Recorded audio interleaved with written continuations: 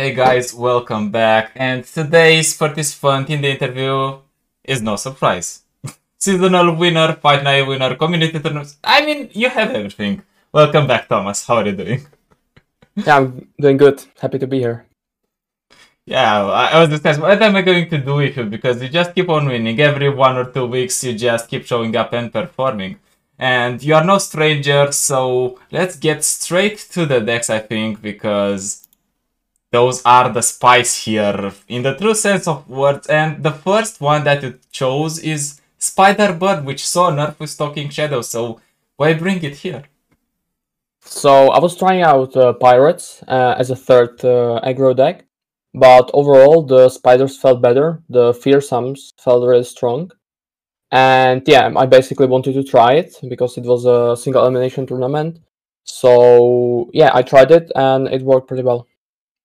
Why did it work actually pretty well? What were you trying to target with the Spider Bird in particular, or was it just a placeholder in an aggro lineup? So basically it targets both Severe and surprisingly even the Plunder.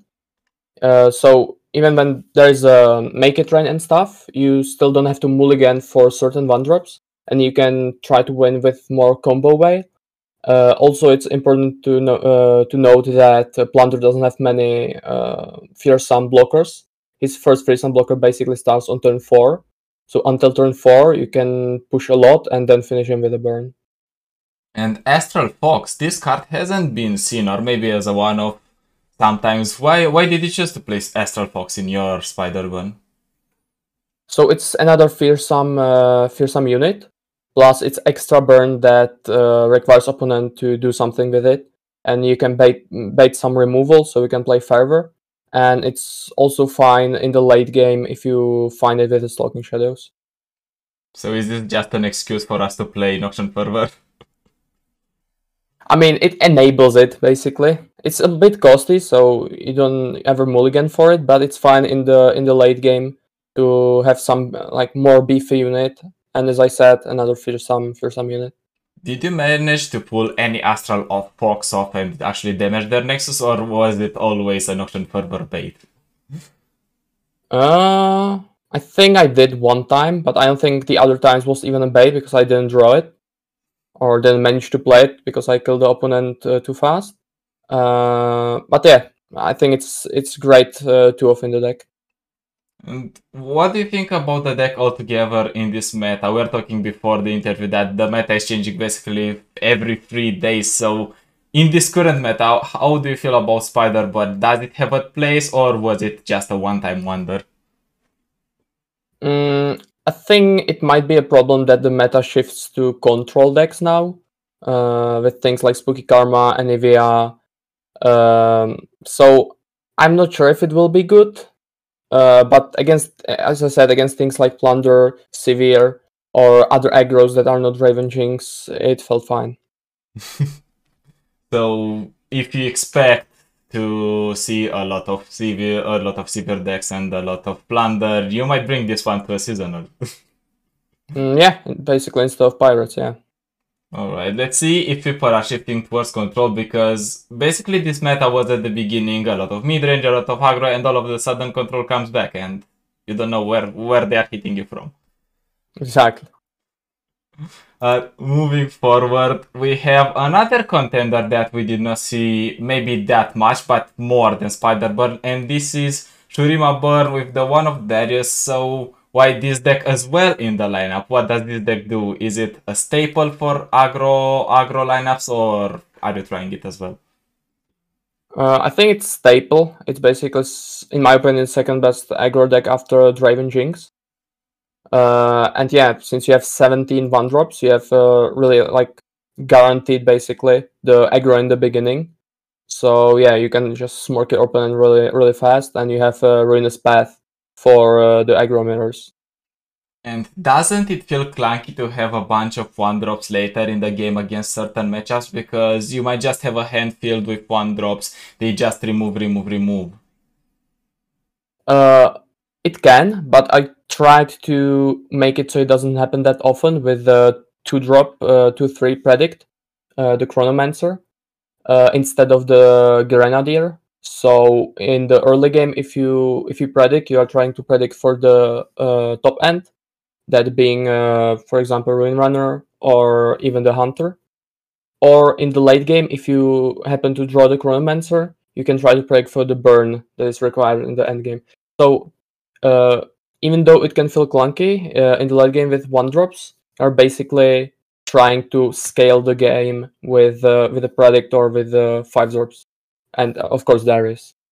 So Aspiring Chronomancer is more of a tech card, so you actually find your late game instead of just playing the Grenadier, and you take the damage there, but then nothing happens. Yeah, exactly. It makes the deck more consistent. And why does Shurima Burn? Because in general, Shurima Burn doesn't like to play champions. It has a good core without them. So why doesn't it like to play champions, or why are they not useful for Shurima Burn?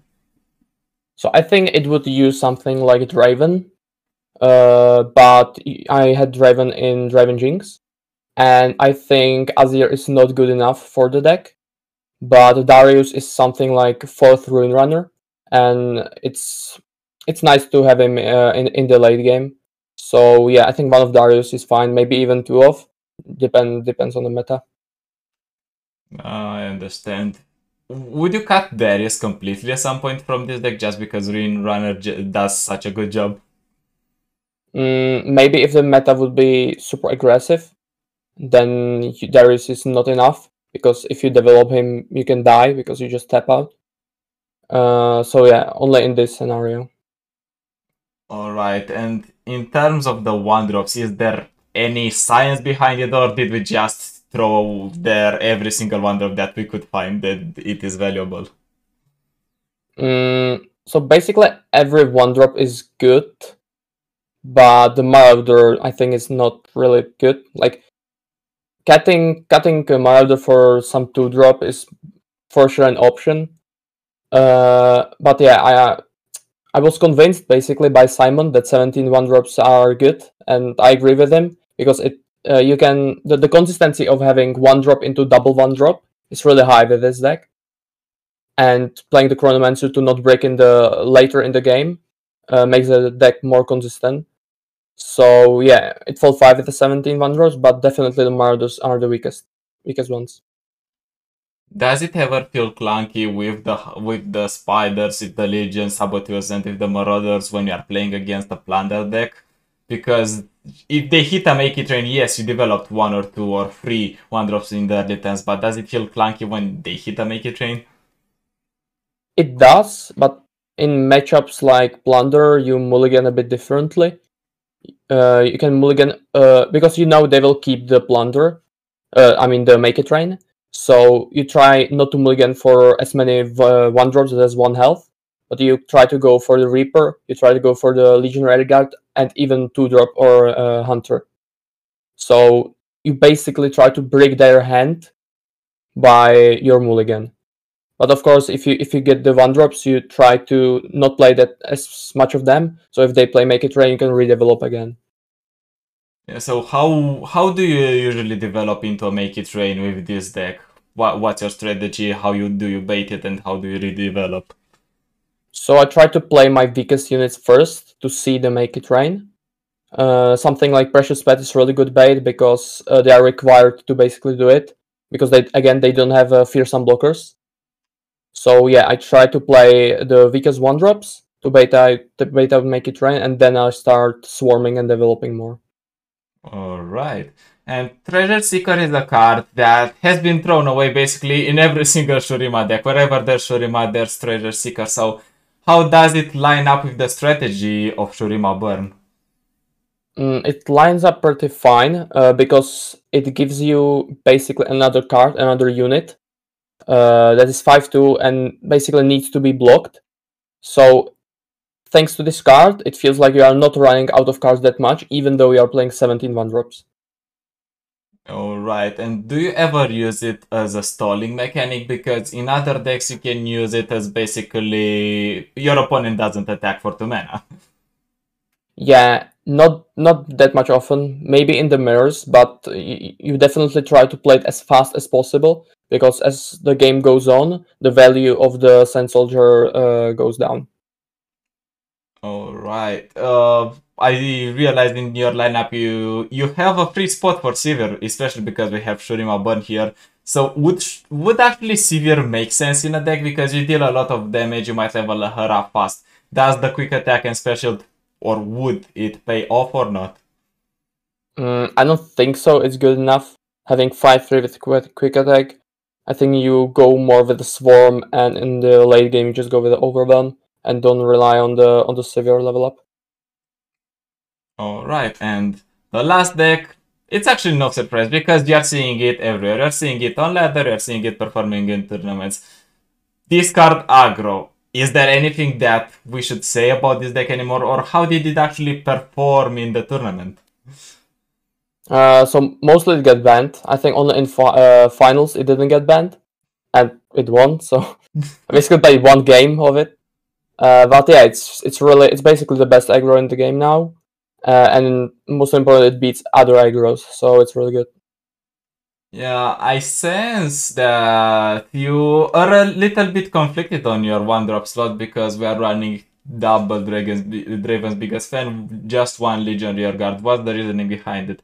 Testing the waters if Draven's biggest fan is good, or what's the reasoning? So I used to play triple Rearguard, but I wanted to try the biggest fan, and I knew that drawing biggest fan in late game is really bad. But I played like over 30 games with the Draven's biggest fan, and it felt really good to have the Draven more consistent on turn 3. And I had only like one time when I didn't want to draw or play the biggest fan, so it felt like it's just better than Rearguard. And also, if you get to meet other aggros and they don't ban Draven Jinx, biggest fan is really good, right? Because it can block on turn 1. Yeah, definitely makes sense. But you mentioned it a little bit at least. Doesn't it feel clunky when you draw it in the late game, or do you just mulligan consistently and get it consistently in the early game so you don't care about the late? Yeah, you mulligan for it for sure and trying to get it in the late game. But I think it also helps that it's only a 2 of, not 3 of. But as I said, I think the upside of the card is much stronger and better than the downside in the late game. So from my testing, it felt better than Rearguard. Alright, some people, including me obviously as well, we're testing with Boombaboon as well. I've been seeing Boombaboon. I think Simon said the card is good, and then he slowly backed off from the card. So you backed off from Boombaboon as well. Why?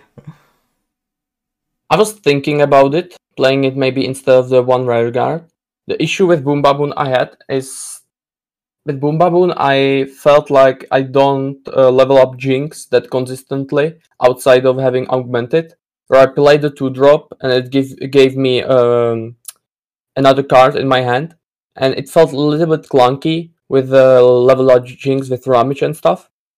But I think it's definitely an option that can help in the mid game.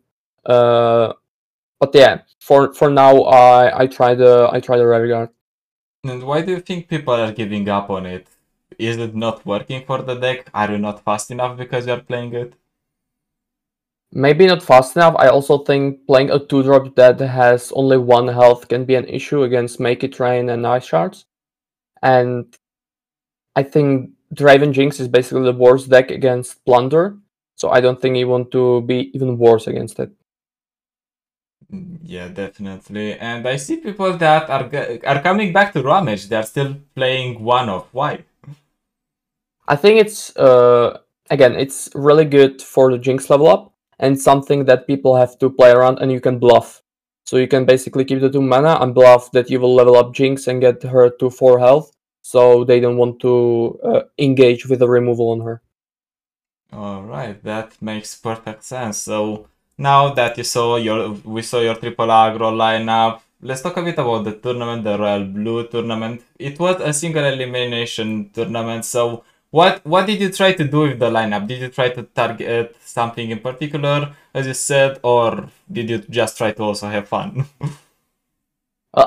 First of all, I wanted to try the lineup because it's something we tried in our scrimming group. And in terms of targeting, I think I was targeting just the Sivir and the Plunder, and I was really comfortable against other aggro decks.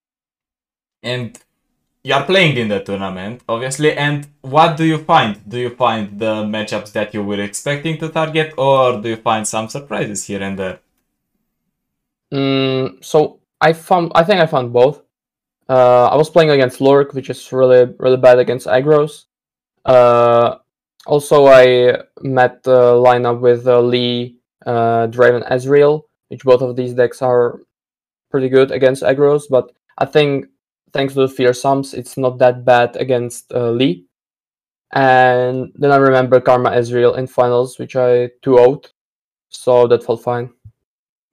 You mentioned Lee, and Lee is usually weak, or that's the general impression. Lee is weak against aggro, but then they get one or two of the dragons, and the matchup doesn't feel that terrible anymore. Did you encounter such a situation, or how do you feel about generally aggro versus Lee decks? I think Lee is comfortable with playing against aggros. I think these aggros that I played are best against Lee. I think Pirates are really bad against Lee.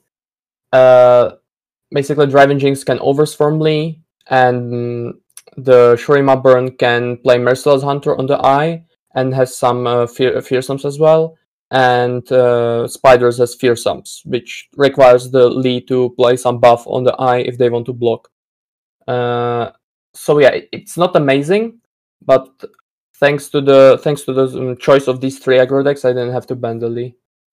And it sounds like Fearsome is the main star against Lee because you are baiting out their buffs. So is that the strategy? You bait out their buffs so they cannot use them whenever they want?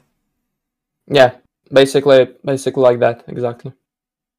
Alright, so how did you actually 2-0 Ezreal Karma? Because I think Ezreal Karma is usually unfavored into any type of aggro that can go wide. So did at any point feel like you might lose one of the two games? I think I had pretty good hand, and he like in the first game he had like 3 karmas in hand or something. Oh. So I felt pretty comfortable. But of course, like if it goes to turn 10, anything can happen with double spells, and also it's PNZ, so they can easily remove your board. But it's good that they basically outside of a heal pot, they don't have any healing. So yeah, burn is good at that point. Awesome. And you said that you were trying basically to try this lineup, see how it works. So are you planning to try anything else for the seasonal, or are you currently trying anything else? Maybe something spicy. I think myself will keep trying on aggro and see if it still works or not. So I know for seasonals, but definitely people like Batch Tech or Humble might try something else, so we know what's the best. Awesome. Well, this interview has been a pleasure, and you know our usual 2 questions. First and foremost, did you prepare with someone since it was a single elim tournament, or did you just spam ladder and got away with it? So I was definitely scrimming this time with Humble and Batch Tech. Alright. Did they give you any insight on any matchups in particular, or was it just regular scrims to keep you up to date and comfortable with the decks? I mean, it was just regular scrims, but we were trying to find some like staple deck, which is kind of hard in this meta because the meta shifts consistently. There's no OP deck like there was in the past, like Irel or Gohard. So it's not that easy, but we are trying to build like 3 different lineups, and yeah, we were trying them out. Awesome. And here it is, the last question. If you had to say one thing to the audience, which one is that? Well, thank you for cheering me in any tournament, and yeah, I hope I'll be here soon again. The way you are participating in tournaments and winning it, definitely you are going to be around. But ladies and gentlemen, that is it for the particular interview. We are going to keep them coming. Until next time, see you.